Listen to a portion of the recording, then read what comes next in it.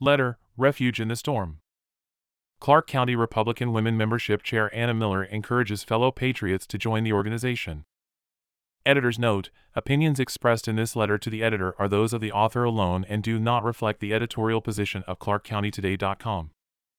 Our nation is in the throes of a raging storm. Forces who wish to wash away all that is good about our country. The family is under attack. The schools are infiltrated with those that would steal our God-given rights as parents. But I am grateful. Why? Because I don't have to bear it alone. I don't have to fight these forces alone. I belong to an organization of patriots who are strong, resilient, and courageous. I am a member of the Clark County Republican Women and Men. Our foundation is lasting, and we will fiercely fight to preserve our wonderful country for our children and grandchildren. We are grateful for our members.